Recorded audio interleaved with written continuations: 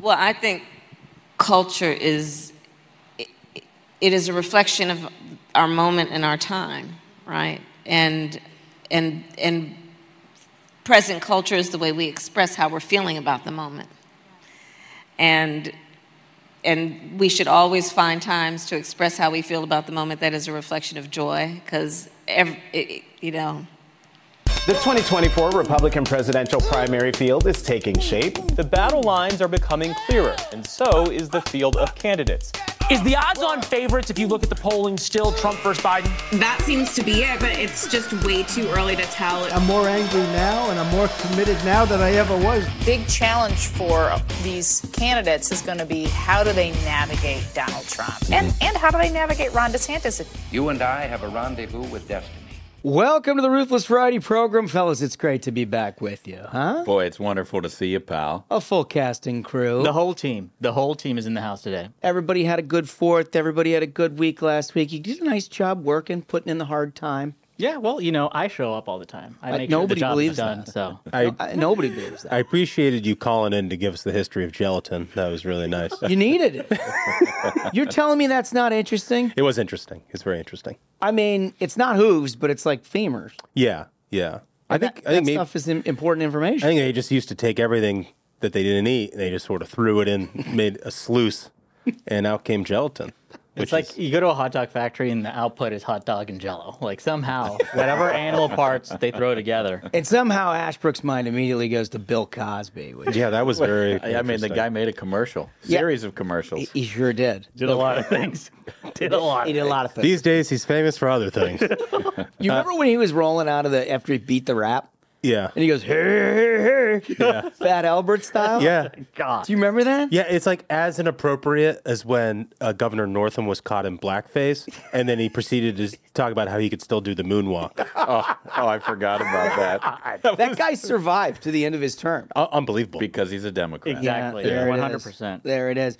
So that first clip, what the hell is the vice president talking about? Nothing. Nobody knows. She doesn't even know. And libs were dunking on her last week. I saw a tweet from a well-known liberal voice in Washington who was like, "Oh, when she starts talking about time and space, just sit back." I mean, what an amazing gift she has of just filling nothingness with words. They're supposed to be like platitudes, and it just sounds like gobbledygook. It really is like ChatGPT. It's like ChatGPT say 14 words in a row and it just goes. Starts repeating. It's like a couple of verbs I'll throw in there, maybe a noun. California's not sending their best. Absolutely. No, they certainly are not. We are sending our best. We've got a sponsor for today, Capital Access Alliance. In an interview, I understand, fellas. Yeah, he was pretty good. So Brian Walsh, longtime friend. An old friend of the program. Now working with the Capital Access Alliance. They're fighting for more flights into Washington, D.C., and they say lower fares. Into DCA. Yeah. Which is a difference, because those of you who fly into D.C., I feel like there's a little bait and switch going on from the airlines. Always. When you're like, I want to go to Washington, D.C., and if you're not a frequent traveler there, they give you options. Yeah. Right? And they're like, yeah, no problem. Here's BWI. Yeah, have fun in Maryland. Yeah. And next thing you know, you're in Baltimore, and you're like, this isn't even close to Washington, D.C. So they're trying to get people here. Yeah, they're into the Washington Reagan Airport, and he had some very interesting things to say. I can't wait to hear about it. Okay. Well, you're seeing us on YouTube. And, look, fellas, you didn't at least lose the YouTube audience last week. I'll give you that. That's right. Over the past couple of weeks, we've actually doubled the number of our subscribers, which is great to see. Thank you so much to everyone who has followed us on YouTube already. If you have not, go on there, hit the subscribe button, and you get the whole show in video plus extra goodies, things that don't even go out in the show. Also, a little behind the scenes here. We were talking in the pre-production meeting, but the Wolf's got a lot of dials spinning here, with video playback and stuff like that, and I think it's going to be pretty interesting. Oh, gosh, I can't wait. All of this is so exciting. Yeah. Mm-hmm. But nothing, and I mean nothing, more exciting than our next announcement. This is huge. We're going back to Iowa, fellas. Boom. It's going to be great. I mean, it was really good last time. It's going to be even better now. Do we have that old-timey Iowa jingle? I think we do, but give me 1 minute. Well, yeah, you got to look at that. Because, listen, last time, for those of you who are longtime listeners, it was one of our first traveling events. Yeah. And Governor Reynolds and Joni Ernst and Chuck Grassley all had an incredible open invitation for us to go experience the Iowa State Fair. For those of you who haven't seen on our YouTube, we made the most of it. Yeah. And I mean, we had pretty much the entire Iowa delegation all the way through. Like we had, like you'd mentioned, we had Kim Reynolds, we had Ashley Hinson. Like it was the warmest welcome for the show. We had a blast, and this time I think it's going to be even bigger. Well, it's going to be even bigger, Smug, because, look, we got a presidential primary going on right now. That's exactly right. And this is the last Iowa State Fair. Right. Before the Iowa caucuses. Well, which that's were just an important point. It's going to be a big deal. Obviously, they just announced the Iowa caucuses will be January 15th. Yeah, I want to get into that in a second. And all that. Yeah. But, so this is big for us. It's a big deal. It's all I'm saying is it's big for us. It's very big. Do we have the music? Oh, I know all I owe, I away. I don't know where we found that. It's so good. I love it so much. But as you mentioned, Iowa has now officially announced its caucus date. And there was a rampant speculation about when that might be. And it seemed like there was like a 60-day window there. Yeah, as late as March. There were a lot of people who were saying that this time is going to start in March. But January, even earlier than last time, if I remember, it was February last time, right? I think it was like the first week of February, maybe the last week in January. This seems a little bit earlier. Yeah. What do we think about it? So it's on Martin Luther King Day. Yeah. Well, it's obviously a really big deal for Republicans. Democrats, as most people know, have been trying to stiff-arm the state because they just haven't been very successful over the past few cycles. Well, and the current occupant of the White House got his doors blown off in his Democratic caucus in Iowa. And so in his eternal need for vengeance on that, they tried to shift Iowa entirely out of it, and then Republicans took advantage of it. Well, and in Iowa, there are about 650,000 registered Republican voters. And there was a record turnout in 2016. And from what I'm hearing now, they're expecting an even higher turnout for 24. They're thinking like 32% turnout. Wow. So it for will be a primary. No, it's a caucus, which is very caucus, different than a primary. That's a great point right? to make. I mean, the thing is like most people are equipped enough if they're into politics to go and cast your ballot and get the hell out of there. Caucus requires a little bit of time. Far more involved. Yeah. A little bit of effort. You got to go show up. And it's a little intimidating, I think. You got to talk to neighbors.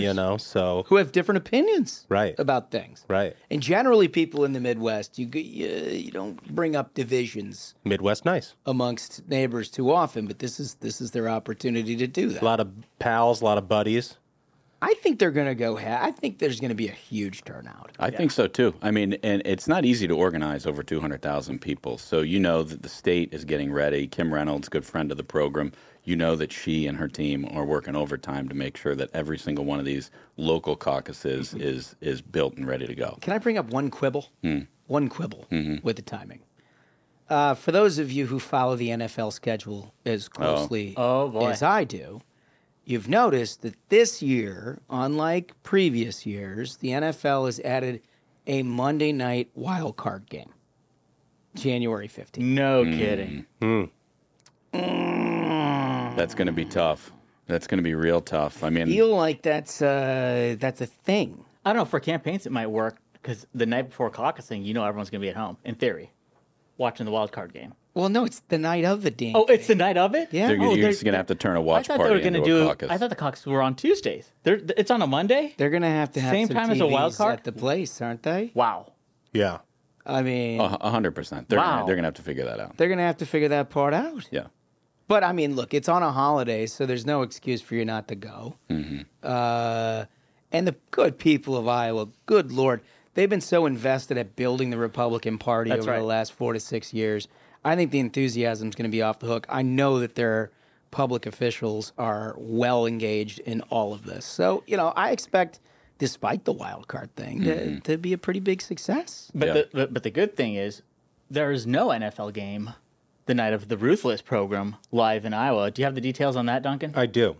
So the event will be Thursday, August 10th at 7 p.m. local time. Ooh. We don't have a venue yet. We're still kind of working out the details of that. We'll share those as soon as we can. but we've got early bird tickets for sale, all sorts of Oh, stuff. the tickets are up. Yeah, all you got to do is go to ruthlessiowa.com. It redirects to the ticketing page, and they're right there. Subdomain? It's not a subdomain. It's a regular domain. It's a forwarding domain. It is a full-fledged domain. It's a domain. It is. It's RuthlessIowa.com is the subdomain. No, Smug. Please. He's offended. You're offending my internet prowess right now. His art form. It's what we call in the biz a vanity URL. Oh, because I get it. It's easy to remember. RuthlessIowa.com. That's where you get the tickets. Well, and there's nothing that Smug appreciates more than vanity. I'll admit. Okay. The man's right. He's right. Okay, so Ruthless Iowa. RuthlessIowa.com. Get your tickets. They're early bird tickets for sale right now. There's also on here, Jared. Shout out to Jared for putting all this together. Advanced man Jared. Minion Pit tickets. Oh, this is going to be amazing. Which put you up front and a free drink. Oh, that's you believe that? good. So we can hang. Yeah. Oh, man. I appreciate the fine police of Iowa for helping out with this event. Well, last time they came and escorted us around. Yeah. Yeah. The great folks. We'll see if they have the same view. We love the cop. They love us. Yeah. Not when I was 17, but they do now. They do. Yeah. Yeah. And we're firm supporters. So I think what you have to do is go to the vanity URL, ruthlessiowa.com. Yeah. Get on that, because a part of it is when we're trying to lock down this location, we're trying to figure out how many people we can accommodate. Yeah. And to be honest with you, like our first couple runs, we were like, I think we're going to get more than that. And so, like, if you get in early, you're guaranteed a spot. Yeah, so far, I think every live ticketed event we've done has sold out within like 60 minutes. So totally. Yeah. Well, the one that we did was like the Minnesota one was 7 minutes. 7 minutes, yeah. And the DC one, same story. It was like 30 minutes. It was gone. So I'll tell you right now, you want to be there for sure. RuthlessIowa.com. You got to do it. You got to be there. It's a month away. And I'm going to prepare myself. Like, I'm going to be fun here. Yeah. Right? I want all you guys bring an A game. You don't have to worry about me, pal. Well, I worry about you after the first night. I know that. No, I know. I'm going to make sure that I get there on Thursday so I can bring my A game. Yeah, well, so, I mean, our audience may not know this, but Duncan, no matter what we're going to, if it's a sporting event, a golf trip, a Ruthless event, a wedding, whatever it is, we call it First Night Duncan. Yeah. Because he lands on a plane. Lord knows what he's doing on the plane.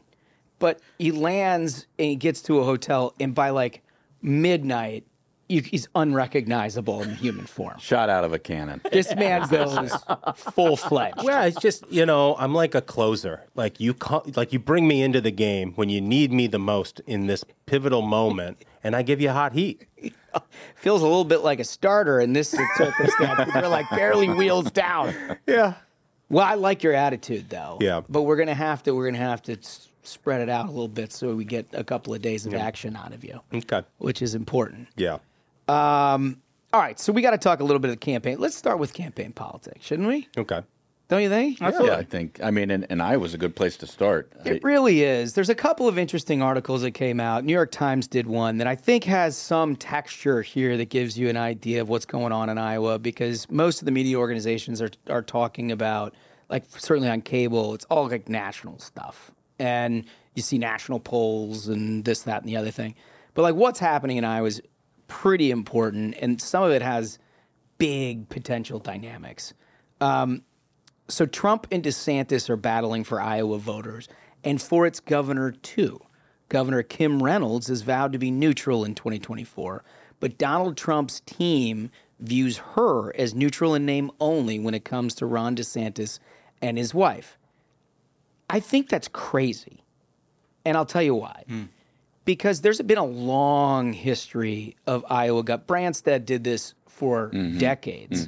Grassley has done it forever. Tom Harkin on the Democratic side did it the exact same way. And basically what they are is political concierges. They know that their contest means more to the presidential election than anything else, and they're going to take advantage of it. Yeah. So they're going to try to get as much time out of each one of these candidates and take them to like all the things that they care about, all the people that they need to get to know, show them the projects that should be happening, educate a little bit on ethanol. That's huge. Right. Very important topic. It's smart, like you're alluding here, because it means more face time for your constituents that vote for you. Yeah. Right? With all the people who might be running the country. And right? one of these people might very well be the president of the United States. Yeah. And so it's almost like having a complete edge on 49 other states. Right. Because you've got commitments locked in It's early. like you got the big red phone. Yeah. You know? Right. So, but somehow this has gotten sideways. And I think I'm anxious to hear about your impressions of all that. I know I've got strong opinions, but I don't want to lead with that. Why is it, in your view, that Trump sees Reynolds as a DeSantis supporter, despite the fact that she's taken basically all of the candidates everywhere? So I think it's important to say, how great a job Kim Reynolds has been doing, because she is using this as an opportunity to get her constituents, the people of Iowa, as much time with presidential candidates as possible, which is huge, huge. I think part of Trump's thinking here is he sees the polling. He's like, why is there even a primary? I've got this locked up. Why are you showing anyone around town? Everybody knows I'm the chosen one. And I think that's his attitude, is that anyone who does not agree with that viewpoint, that this is already over. If you observe that there is a contest at all, you're in the other camp. I think so. I mean, we're 6 months from Iowa, and he's like, why is anyone campaigning? Yeah. So I think that's where this stems from, is that attitude. I think that's probably right. Duncan, you have a thought on that? I think that's definitely part of it. I think the other part is, Donald Trump sees everything through the prism of loyalty to him. Yeah. And as you've seen in his attacks on Ron DeSantis, he was just in Nevada last weekend, and he was attacking DeSantis on, I endorsed him. I'm the one who made him governor, and now he's going to run against me, sort of thing, which is right. He's done on a lot of folks, and he likes to take credit for other people's victories and sees it as all originating from him winning in 2016, and so he looks at someone like Kim Reynolds, and he said this in his truth about it. But he takes credit for her victory as well, right? And so he always has this mythology to like how these people got to where they were, and shocker, he's a central figure. Yeah. And I think there's various levels of truth depending on who the candidate is. I think it all depends. Like, it's not all the same, right? But I think that's the largest part of it. I think so. Smash, you have a thought?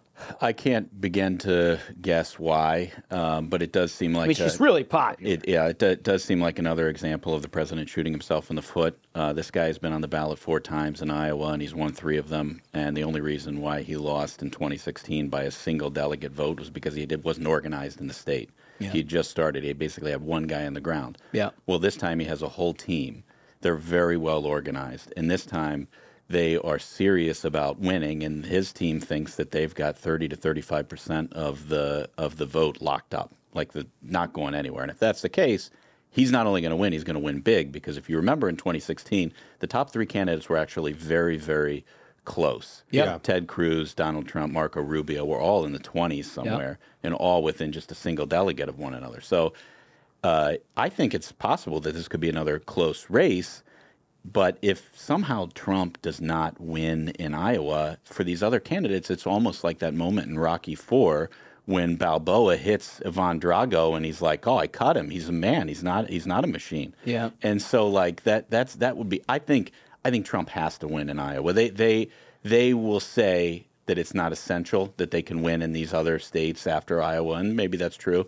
But I think Iowa is very important for everybody, including Trump. Yeah, look, I agree with all of you. I think anything short of a coronation, he's upset about. And also, I remember in 2016, it was kind of a controversial Iowa caucus. You guys remember? It was tight. So Ted Cruz's, so the way caucuses work is it's not like you go, like in a primary, you fill out your ballot, you go home, it's over. You're basically like in a high school gymnasium. They say, okay, this is the first round. Everyone go into your like corner based on which candidate you're going to support, and then they hash it out. You'll have people who, like, I guess they're the head for that candidate at that caucus location will be like, here's why you should support. Yeah, it's often a surrogate of the campaign. Somebody who's been around town. They're there on behalf of such and such campaign. Yeah, they'll be like, okay, so like there's a cutoff where they're like, okay, your candidate's not viable in the first round. Here's why you should come over to our camp. Right, and so you're twisting arms. You're trying to persuade people. You're like, Rubio people, come over here to the Trump side, that sort of thing. So it requires a little bit of tact because you also don't want to piss people off because you might want them to come over to you later.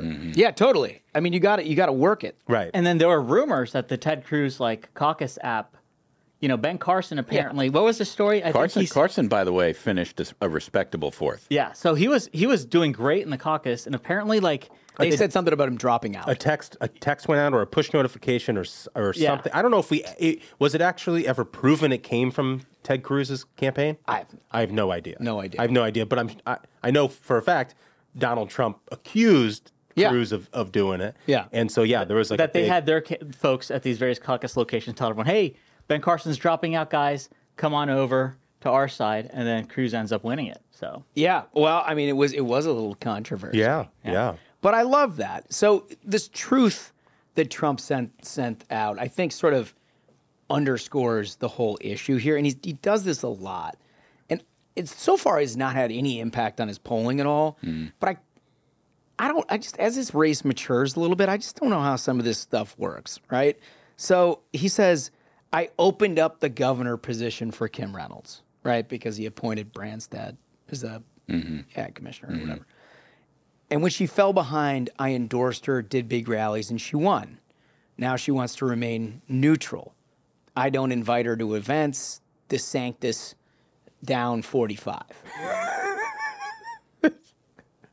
I mean, this lady is not some potted plant. Yeah, I mean, she has built an incredibly strong Republican Party in Iowa. And she has like a 90% approval rating amongst Republicans. That's the thing is people love her. Yeah. Her resume, especially over the past year, what she's gotten done is essentially the conservative wish list of school choice, tax cut, every single thing that conservatives have on she's been like conservative Santa Claus, just like everything's been done in this and she's gone out there and kicked ass of a lot of local legislators who weren't on board with the conservative agenda and got it done, which is huge. So that's why she is so popular in that state. And I'll also say this.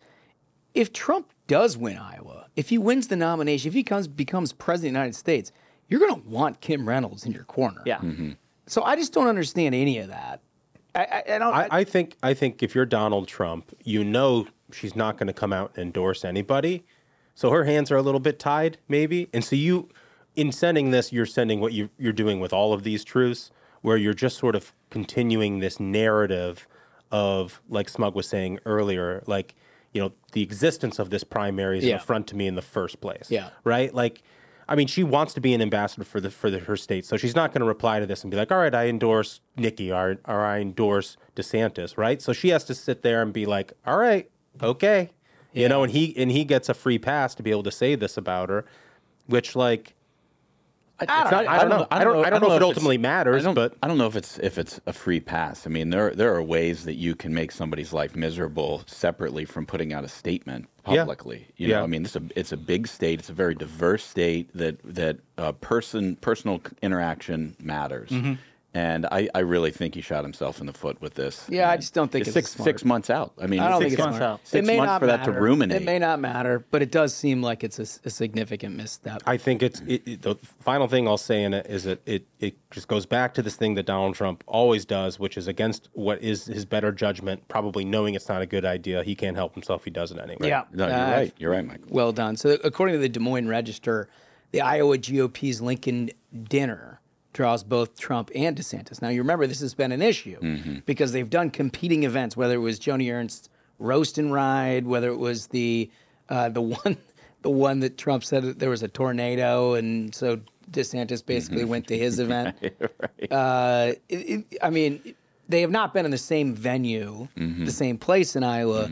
Apparently, they will now, and 11 others, July 28th. I cannot wait for this. It's gonna, there are going to be fireworks. You know that President Trump has something up his sleeve. I would guess that the DeSantis team or their super PAC have something up their sleeve. I cannot wait for this event.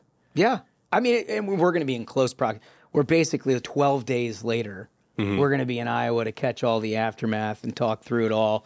A number of different other things that are going. We mentioned Joni Ernst's Roast and Ride. Did you see this thing? It was in The Independent. Yeah, that's right. about how she invited everybody, as she does. Joni Ernst is like Kim Reynolds, and that she wants to be a political concierge and get people in. And she has this big annual event that was very well attended, I might add, called the Roast and Ride. And all of the candidates except Trump showed up. And in order to accommodate, because he had a scheduling conflict, in order to accommodate that, they rented these big like screens. Did you see this?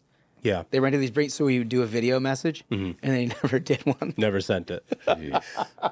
Yeah, and I also read, and I think it was in the New York Times, which did this whole story. This might be a rewrite, but that they also sent a helmet that they wanted to raffle off to charity. Yeah, and have all of the people who were running sign it, and Trump signed it with a big, 45th president, and then a huge 47.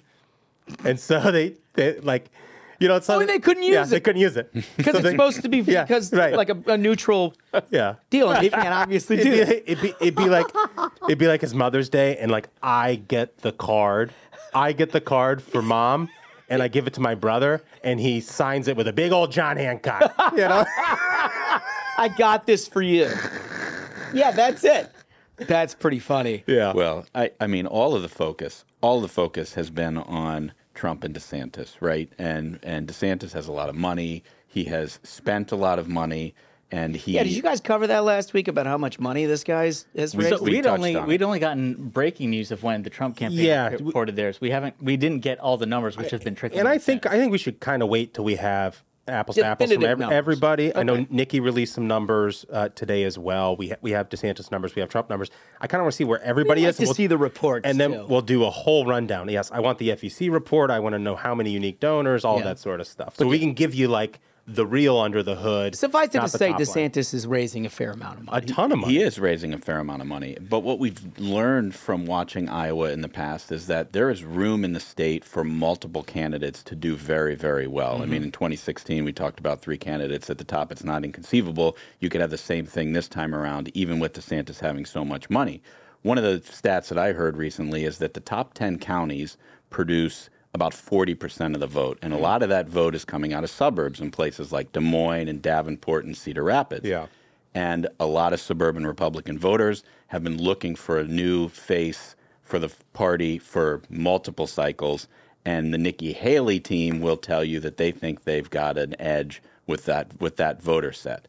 So I don't think that you can count out the Nikki Haleys of the world. You can count out the Tim Scotts of the world. In a state like Iowa that's as big and diverse as it is. A lot of people won't tell you it's diverse. It is a very, very diverse state. 100%. It's a unique, and this is why I love that it's first. I know. Is that it's unique. It requires having a ground game. You got to go earn it. You got to go and earn it. You got to be able to do retail. You got to show up at other people's event where you don't control everything. Yep. And that for a lot of candidates doesn't work. And so, it's a great test for a campaign that hopes to be the nominee and has to win in a bunch of places to prove that they've assembled a team that can go out and earn votes person to person. You're right. It's huge. Like, capitalizing on that attention of trying to get noticed when you have every time there's an Iowa caucus, you've got every candidate essentially on the ground willing to talk to every single voter. Yeah. It's a competition to try to get eyeballs, to get folks to support you. I remember in 2016, what stood out to me is President Trump had his helicopter. Yeah, we did the ride. At the Iowa State Fair. And he was like, hey, kids, hop on the helicopter. You get a helicopter ride. And I was like, damn, that is the most brilliant. I hope to God he brings the helicopter back. I will jump on that helicopter. He should take you on a helicopter ride. Absolutely. 100%. I feel like that's the right thing to do. So there's a lot of discussion now happening about DeSantis and his campaign strategy because everybody expected a big bump coming out of the announcement. That clearly didn't happen. He's raising a lot of money, but the polls don't seem to be moving. He's doing a lot of things on the ground in places like Iowa. Those polls don't seem to be moving a lot. So there's now, you get the inevitable, here's his strategy. It seems dumb to us type thing. Mm-hmm. Yeah. The latest here is in The Atlantic. Ron DeSantis' only hope to beat Trump from the hard right. Oh, okay. On paper, DeSantis' campaign is in dire straits. He's trailing the front runner, Trump, by a 2-1 margin in the national polls. There's no national primary, only individual state contests. And these first of these will take place in Iowa early in 2024. The outcome of the showdown has the potential to shape the entire primary to follow, and by pivoting hard to the right on social issues, including abortion and gender, DeSantis has been methodically positioning himself to win. Conservative evangelicals and their preferences have determined the winner of the Iowa caucus in 3 Republican presidential primaries. 2008, they chose Mike Huckabee. This is interesting, right? Mm-hmm. In 12, they gave the nod to Rick Santorum. Mm-hmm. You might forget People that. forget about that. Yeah. And in 2016, they gave it to Ted Cruz. Mm-hmm. So, the theory of the case here is that he's doing the social conservative thing, running hard to the right of Donald Trump in Iowa, and maybe that is the way to go about being more competitive. Not going to show up now, but as people begin to evaluate their choices, they got one guy who's a pretty reliable conservative social warrior, which, look, nobody's been a better president on issues like abortion than Donald Trump. That's a fact. But it's also very hard to think about the commitment to other social issues that DeSantis has weighed in on, that Trump has always been a little uncomfortable with. Yeah. And I think in the state of Florida, it's been a source of tremendous strength for DeSantis. And he had built this reputation of he generally does not give a damn what the press thinks of him, what the left thinks of him. It's a great image. He just goes and gets it done. He makes it very clear he's not going to play games with these journalists. Like, you even see the phrasing that they have here, that hard right on gender. It's like, what the hell? Like, how are you hard right on gender? Hard right is apparently acknowledging that a man is a man and a woman is a woman. Yeah, so that's hard right, guys. So he made a name for himself by completely rejecting this kind of framing that you get from the media. And it's part of the reason why he won in such a landslide in the state of Florida. So he definitely has that going for him. But the one thing I would point out here, just to play devil's advocate, is all these people who won Iowa did not become the nominee. Right.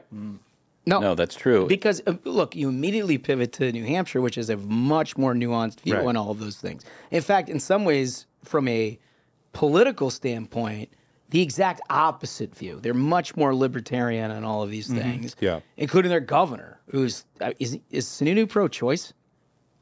I don't know. I think he's pro-life. Is he pro-life? Hard right conservative. I don't know the answer. I don't to that know, question. but it's certainly more nuanced. Let's just put it that way. It is more nuanced. And when Rick Santorum won, remember, that was the rise of the Tea Party. And the definition of what was a conservative was framed a lot by where do you stand vis-a-vis the Tea Party. Mitt Romney did not have those bona fides.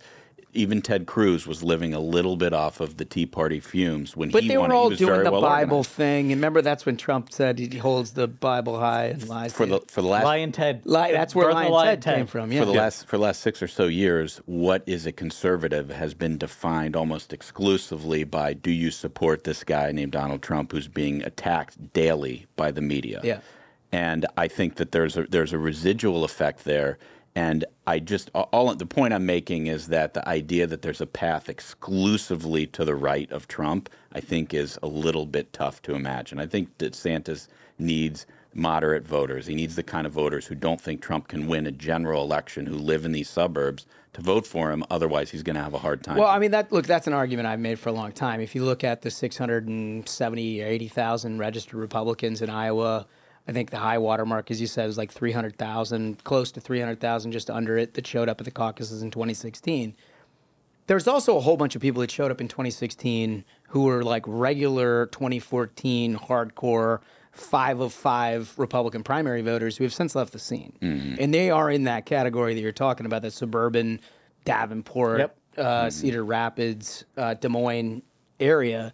And it's hard to imagine anyone competing against Donald Trump unless you have a foothold somewhere in that and bring people back. Because as of right now, this is the argument that I've made to everyone, is that everyone is accepting the premise that the primary universe as it is currently constituted, the one that was built entirely by Donald Trump, is the universe of Republican primary voters. I don't believe that. And we've seen over time how that has changed. How there are, George W. Bush in 2000 changed the model for that, and the compassionate conservative thing and all of that. You look back at Buchanan in the early 90s, who had a whole bunch of new sort of libertarian, much more I don't want to say isolationist, but you know what I mean. Paleoconservatives. Paleoconservative that ushered in a whole new group of people. It's why I've consistently said on this show that there's no person who ever wins the Republican nomination for president and is successful to go on and become president of the United States running on a movement someone else built. You're not going to do it because it acknowledges that somebody else did it better than you did by definition.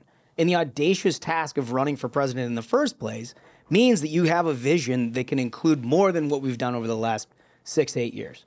Well, or you wouldn't vote for him in the first place. It's an excellent point, and it's these suburban voters are looking for something very different from what they've been given over the past several cycles. We talked about why Nikki Haley may have an angle in, she's done like 30 events there, and Tim Scott is spending a lot of money in the state of Iowa. He's got an ad up on TV right now where he sort of attacks the woke culture. He's throwing a tight spiral. I don't know if you guys have seen this, but it's a pretty good ad. And somebody like him is obviously trademarked now as optimism and a message that is very different from what you're hearing from a lot of other candidates. And so I just think a guy like him has a shot. And in Iowa, the game, I feel like it's anybody's game, right? Well, almost anybody's game right now. I mean, at least at the top, it's going to be very interesting to watch. And I wouldn't sleep on Tim Scott either. Well, I'm excited for us to be out in Iowa because I can't wait to talk to some voters and figure out what they're thinking. Totally. Right? Because, you know, I don't know. I haven't seen... I don't want it filtered through CNN. Yeah. You know what I mean? I want to go talk to people. And our audience doesn't want it filtered through CNN. Can I just say one more thing about Tim Scott? This ad that he's got up right now, the tagline in the ad I thought was very interesting because it's almost like it's a shot directly at President Trump. The tagline is, "It's good to fight, but it's better to win." Ooh. And that talks right to the suburbs. But that could also be a DeSantis shot, too. Could be. Right? Well, because I think what DeSantis is trying to do is have his cake and eat it too a little bit, right? You know, he's going to run to the right of Donald Trump on things like gender ideology. And he's also going to say, I've got the blueprint in Florida. I passed it into law, and I won. Yeah.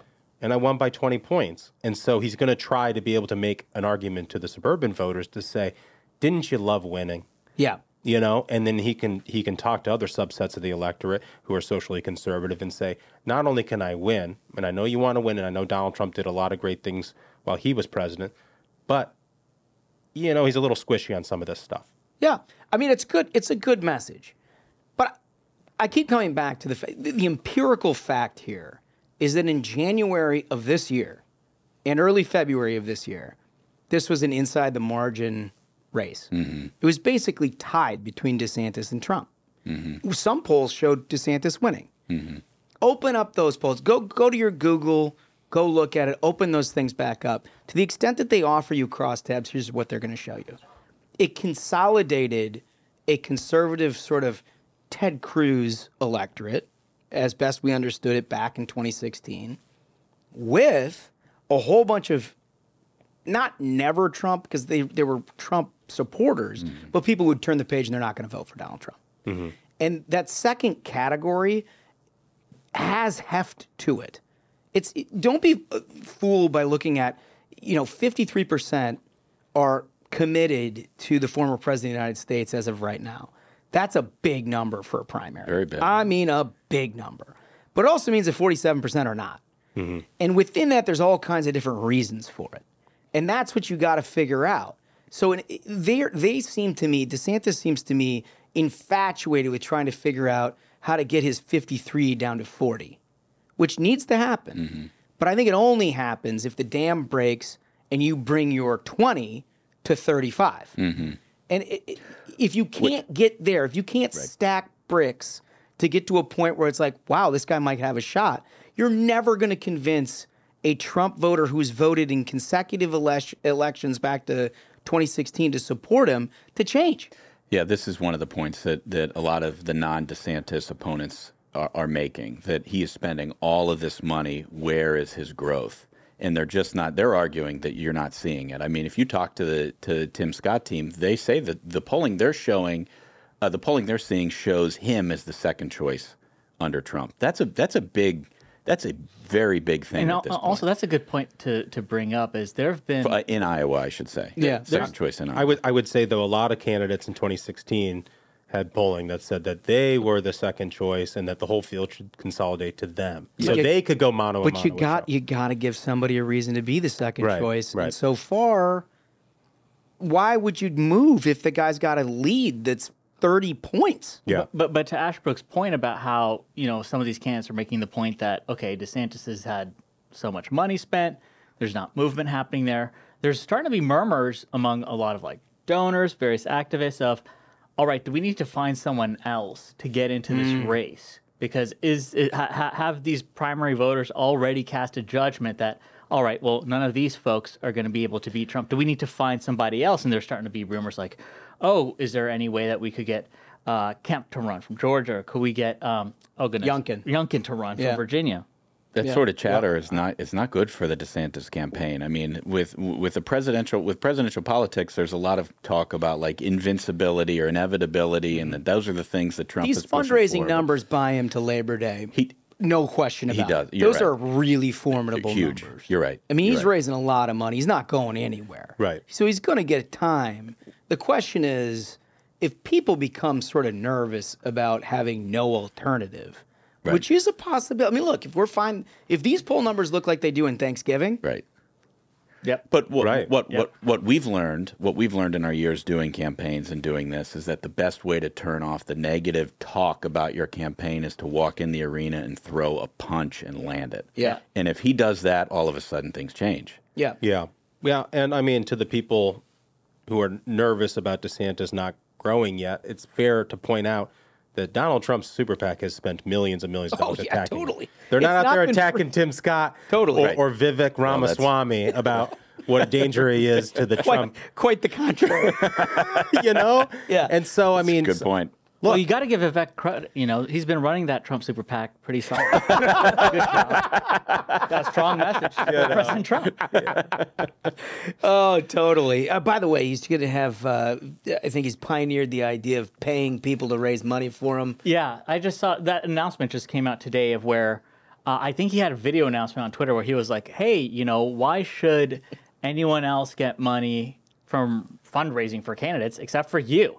So he's like, I'll give you a 10% cut from money that you raise for me, which is wild. And I guess there's separate levels. Oh, multi levels? Yeah, like a triangle. Okay. A three-dimensional triangle. So parody. We're laughing. Sort of like a pyramid. I wouldn't say that. You wouldn't? No. No, Don Lepre would have nothing to do with it. I'm kidding. I'm joking. I'm not accusing anybody. It's innovative. It is kind of innovative, I mean, I think his whole, and it's a fair gripe, I think, with the system is, you've got, professional fundraisers go out there and have to connect to all these people to raise all this money. And that's their job. They get a percentage because they do a job. And it's not an easy job. No. It is not an easy job to be a fundraiser in politics. I think he's sort of looking at that and he wants to say, well, the system's broken, and it pairs nicely with his message as this, I'm this outsider who's going to disrupt the apple cart of politics. It'd be better if he was actually a genuinely outsider candidate. That's how he started. Right. But you hump Trump's leg long enough, it's not like the insider outsider thing kind of fades. Yeah. He has all the capacity to be a great outsider candidate. And he got a lot of attention off of it initially. Yeah, all he did. All I'm saying is I do like the idea of, just grassroots people who support candidates going out there and trying to convince their friends, not just to support a candidate, but chip in $10. Yeah, and I get $1. I get $1. I get $1. And that's the thing. It's like a referral code. Hey, buddy, how about $10? Yeah. I think just walking into how about that your friend? Barnes you and go Noble. Up to your friend, you're like, hey, man, this candidate, he's the guy. He's fantastic. $20, just throw it in. I threw mine in. We're all doing it. Yeah. He's like, all right, sounds good. And then 2 weeks later, who you're voting for? He's like, Trump. I'm like, I thought you got me in on Vivek. He's like, I got a couple bucks. How about when he puts the money in and then all of a sudden it dings on the other guy's phone? He's like, what's that? He's like, I just got $2 from your $20. Vivek just Venmo'd me. But I think what a lot of folks are going to learn from this, if they try to engage, is I'm sure everyone here has had experience working on a campaign where the candidate absolutely hates to dial for money. Yeah. Because it sucks. You're basically calling people and being like, hey, can you just hand over some And cash. nobody wants to take that call. Yeah, no one likes taking that call. You know, it's either they're going to say, oh, I'm busy with work, try me again some later. They don't want to hear back from you. Or it's dinner, don't call back ever again at this time. So when folks try doing this, they're going to learn very quickly of like, wow, this really sucks. This is not fun at all. But the whole reason that they have to do this is because of those numbers to get on the debate stage. So they have to have like 40,000 individual donors that chip in money. Very fair threshold. It's the right call. It's the right call. And that's why they're doing. The interesting thing is there was also news about Burgum's campaign. Oh, Burgum. Where they're offering like $20 gift cards if you chip in $1. Really? Because they're like, well, you can't lose, and what the hell does he care? How is that He's even a billionaire. legal? This is buying. So here's the thing: is Obama phones. What's the I'm gonna chop your dollar thing? Oh yeah, that's the Nigerian scammers. No, but if you have not, go to YouTube at some point. Subscribe to Ruthless Podcast while you're there, and look up the Nigerian scammers "Chop Your Dollar" song. Oh, it's the best. It's very funny. It's the best. We should maybe figure out. But the whole thinking here is he hits the 40,000 threshold. He can afford to fund it. You know, he's a billionaire. He doesn't care how much the money is. He's not trying to raise He just the wants money. to get on that stage. He just needs those. I really hope he gets on that stage because that guy's flow is something else. Oh, he's got a great head of hair. Nobody else up there is going Great to head have of that. hair. Great head of hair. All right, you guys want to talk monkeys quick? We got to get this in. Yeah, always. Because I think Ashbrook probably leads the way on this. But according to The Sun, monkey labor by cruel coconut farmers who make them work in chains to meet growing demand for trendy vegan milk. We've talked about this before. We're talking about it again. Monkeys are either throwing the babies off the top in Thailand or they're put to good use. That's the thing is, when I see this, you already see it's the liberal media at it. They're saying cruel coconut farmers who make them work to meet growing demand for vegan milk. I right? totally 100% disagree, Smug. And this is Oh my God, you're going to Wait, go pro what? monkey? no. This is not lib. This is great. No, I'm saying the media is saying that this is cruel is a lib talking point. Well, this is for these monkeys. This is a It's career. providing them purpose. It's not a handout. It's a hand up No, for these monkeys. You're exactly They right. could be out there throwing kids from buildings, or they can get a job. You can start providing for your monkey wife. No. Raise your monkey You're kids. not seeing building a nest egg for the next generation. There you go. You're not seeing the silver lining in this, and that is the vegans, the most sanctimonious people in all of society, are now forced to read that for them drinking it, these poor monkeys are in chains. Oh, I just love that. What a dilemma. Because these people are the people who will look down their nose at you for driving a gas car, right? Or eating meat, right? And now you find out that it's basically torturing monkeys to make their vegan milk. I'm all for it. Yeah. But No, it's not torture. Make It's them not- feel it's not bad. torture. That piece of it, they're not torturing monkeys at all. The monkeys, according to The Sun, and I would phrase this differently, but they're made to spend countless hours picking the fruit when they're not chained to the floor, the Times reported. Also known as PTO. The farmers reportedly pull on ropes that are tied around the animal to control them when they're carrying out their grueling shifts to the treetops. I mean, look, when you take your dog on a walk, it's on a leash. That's not cruelty. It's That's not. just being. It would. you don't wanna- They would run away. Let's be honest. They're going to run away if they're not chained to the ground. That's the thing, is They're going to these go. They're monkeys- going to steal a child and throw it off the roof. These That's not what monkeys have happened. turned away from a life of crime. That's basically and it. they are now provided that first hand up. Yeah. They are provided a shot at the ownership society. Yeah, 100%. It's an opportunity. It's a monkey chain gang.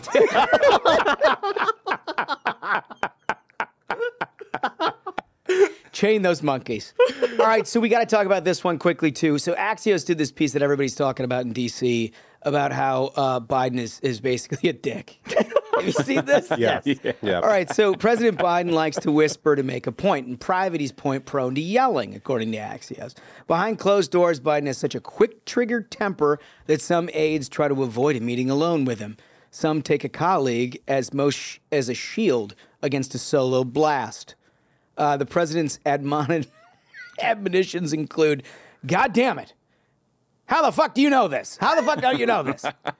Don't fucking bullshit me and get the fuck out of here, according to current and former Biden aides who have witnessed and been on the receiving end of such outbursts. let's break this down for a minute because remember we talked a few weeks ago about how Axios was basically behind the scenes doing the like Biden staff play-by-play. Yeah. And they're continuing to do this. They're very well sourced. But I'm always skeptical of the intentions of leaking something like this. Yeah, if you're a staffer, why are you sharing this story? In a presidential cycle? Yeah. And like, I wonder if his obvious physical limitations and mental, should we say, incongruity. That's very generous. Have led to them saying like, no, he's actually so with it, he's an asshole. That's the thing is, he's a real taskmaster. Oh, this guy is a ruffian. I think they've had, all this actual, like, these facts come out about Biden where he refuses to do any, like, events or anything before, like, 10 a.m., and, like, after 4 p.m., he's done. It's over. Like, you can catch him for that amount of time. All these stories have come out. People have seen him fall off of bicycles, fall repeatedly trying to go upstairs. Right. Like, it's gotten that dire, and you see polling again and again, like we've discussed numerous times on the show, where over 50% of Americans think Biden is mentally and physically incapable to be president, that they are now at their, like, last straw of, like, how can we prove that he has a pulse? He shouts. He runs around. He's mean. Maybe people will believe he's actually alive at this point. It's not just a weekend at Bernie's type of situation, which says a lot. It's that dire. It's that dire. It is. It is. But also, like according to the Alzheimer's organization, and I'm not saying, I'm just saying, aggressive behaviors may be verbal or physical when you've lost your... That's another thing I don't think they consider is if there's any truth to this, it's unfortunate. Any folks who've had family members who suffer from Alzheimer's, it's something that you see. It's terrible. You'll see, like it says, a direct quote, God damn it, how the fuck don't you know this? They'll think that everyone should know things. They won't recognize people. They won't know where they are. They get confused and they get angry. A good offense is a good defense. And so that's what, we could be seeing that here as well. Well, aggression can be caused by many factors, including physical discomfort, environmental factors, and poor communication. If the person with Alzheimer's is aggressive, consider what might be contributing to this change in behavior. Yeah. I mean, this is where you slide over the brochure that says "A Place for Mom."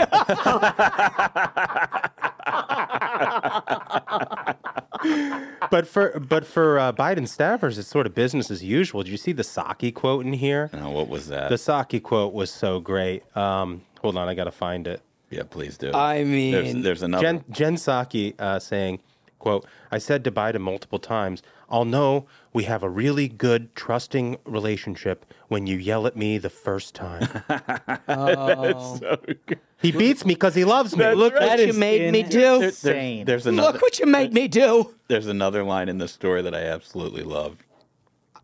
Being yelled at by the president has become an internal initiation ceremony in this White House. If Biden doesn't yell at you, it could be a sign he doesn't respect you. And they ran, and he specifically, I think he had a tweet even about this, where he was like, if I ever raise a voice to a staffer or am indecent, I'm bringing decency back to the White House, I would resign. Dude, there's this guy in the story who says, he tells us one time he was going to see him, and he was like, he was like, okay, Senator, time to do some fundraising calls. Biden responded by looking at him and snapping, get the fuck out of the car.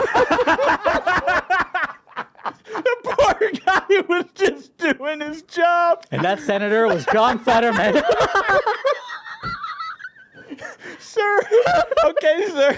Just a few calls to make. Get the fuck out of here! Sir, I'm 25. I've given a list of calls that you need to make. Get the fuck out of here! Oh, my God. That's amazing. That's so good. What a lunatic. All right. Well, let's get to this interview because I think it's really important. I think I'm for this, but I want to hear Walsh. Let's go. I want to welcome to the program a longtime friend. Familiar face. I haven't seen him in a while, but it's really nice to see him today. Brian Walsh, thanks for coming in, buddy. Thanks for having me. First-time guest, but longtime fan of the program. Yeah, well, we're thrilled to have you here in studio for the first time, and you're coming in with a group that's been around for quite a while now, for a few months, right? Working on behalf of a group called the Capital Access Alliance. It's a coalition of over 60 transportation, chambers of commerce, minority groups around the country, all really focused on improving access and affordability to Washington, D.C. A lot of people don't realize Washington actually has the highest domestic ticket prices in the country for anyone who flies in and out of Washington, D.C. And a big part of that is the federal government. Reason for that is the federal government. So we're aimed at changing that in this year's FAA reauthorization bill. So this is, because I feel like I've seen these ads all over social media and stuff on Twitter. This is about DCA, in particular, Reagan National Airport, right? Correct. So Washington, D.C., as many people who have flown or come in and visited, has two airports. There's Reagan National, which is in Arlington, right closest to the city. Yeah. And there's Dulles, which is about 25 miles outside the city. Since 1966, a lot of people who live in Northern Virginia don't even realize this. Since 1966, Congress has had a rule on the books that artificially limits the number of flights that can go in and out of Reagan beyond 1,250 miles. So there's only 20 flights a day that can go beyond 1,250 miles. Now, the reason for that was back in 1966, when Dulles was opening up, hardly anyone lived out there. Yeah. There was like 35,000 people who lived in Loudoun County, Virginia, where Dulles is located. Well, fast forward nearly 60 years later, a lot of things have changed. To put it in perspective, back in 1966, the Department of Transportation hadn't even been stood up. There's 450,000 people in Loudoun County today. Fairfax County's population has more than doubled. So it was put in place to protect Dulles at a time when few people lived out there, but it's been kept in place for reasons like anything else in Washington. Change is difficult. There's an entrenched bureaucracy that doesn't want to change the status quo. But, it's now 2023. 10 times more people are flying than 60 years ago. And so our goal is to have Congress authorize more flights. Now, people will say, why is Congress even involved? Which is a great question. Both Dulles and DCA are federally owned facilities. So the only way more flights can be added out of Reagan is if Congress authorizes them. And what caught my attention is when you said that what you're pushing could reduce costs. I mean, these plane fares are so expensive out of DCA, out of Dulles. I mean, you cannot get from here to anywhere else without paying an arm and a leg. And if you're traveling with family to DC or away from DC, you're feeling it in the summer or anytime you come in. Highest ticket prices, but also a lot of connecting flights. I have two young kids. So I want to get wherever I'm going as quickly as possible, right? Like I think like a lot of parents, you don't want to connect if you don't have to. Yeah. Now, the opposition to this effort is being led by United Airlines, which has 80% of the gates at Dulles, and surprise, surprise, they don't want more competition. And so they're fighting this very hard. We're working with Delta Airlines and a lot of other partners to try to change this, to improve the status quo. But, because there's so few choices right now, your only choice really if you go out of Dulles is United. At DCA, American Airlines controls nearly 60% of the gates. So surprise, surprise, they're opposing this too because they simply don't want more competition. But subsequently, it's airline passengers who are paying the price with some of the highest ticket prices in the country. What I don't understand is, it's like the United part of it makes sense to me. The rest of it doesn't make sense to me because, I fly American, but I visit my wife's family in Austin, for example. And if you ever try to get to Austin from DC, there's one flight. Yeah, right. And if you can't get on that, you got to connect through DFW. And it's like I travel with young kids too. There's nothing I hate more than have to be at that Dallas-Fort Worth airport waiting on a connection to basically fly an additional 30-minute flight, right? So, and they just expanded all those gates at DCA. So what I don't understand is how is this not obvious to people that the demand is there for people to travel out of DCA? Well, Austin is a great example. There's, as you said, noted, there's one flight a day. It's a Southwest flight. Yeah. But it's one of the fastest growing cities in the country. If you think about San Antonio further to the south, San Antonio is now the 7th largest city in the country, does not have a single direct flight from DCA. And so Austin, San Antonio, and kind of other cities would be areas that would be looked at. Yeah. Think about Seattle, for example. They're building a new headquarters for Amazon right next to Reagan National. There's only 2 flights a day to DCA. They're both Alaska flights. So there are a lot of areas, more people are traveling than ever before. But, there is this entrenched bureaucracy. United just doesn't want more competition. So our hope, though, is that, and this is, we're seeing support from members of both parties. This is one of those rare issues in Washington that actually doesn't break across party lines. Right. You have Democrats, Republicans, conservatives, and liberals supporting this.